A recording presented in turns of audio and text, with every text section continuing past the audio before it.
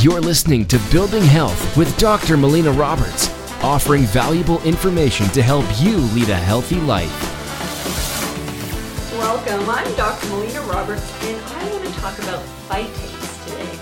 What are phytates? Now, what phytates are is they are compounds within plants that are the plant's natural defense mechanism that are built into these plants, and they are built up to defend the plant in terms of predators like animals, like insects.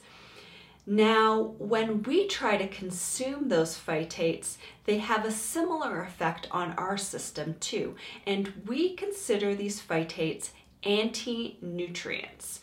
Because what these phytates do is they will bind to the dietary minerals in our bodies, and they will have more of an affinity for specific minerals like iron and zinc.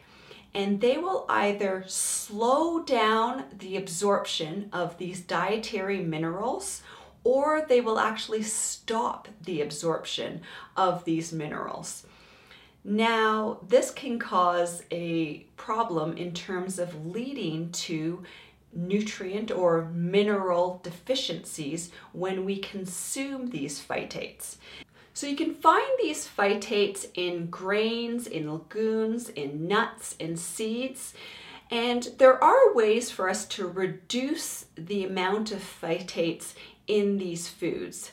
And we can do that by cooking them, by soaking them, or by fermenting them.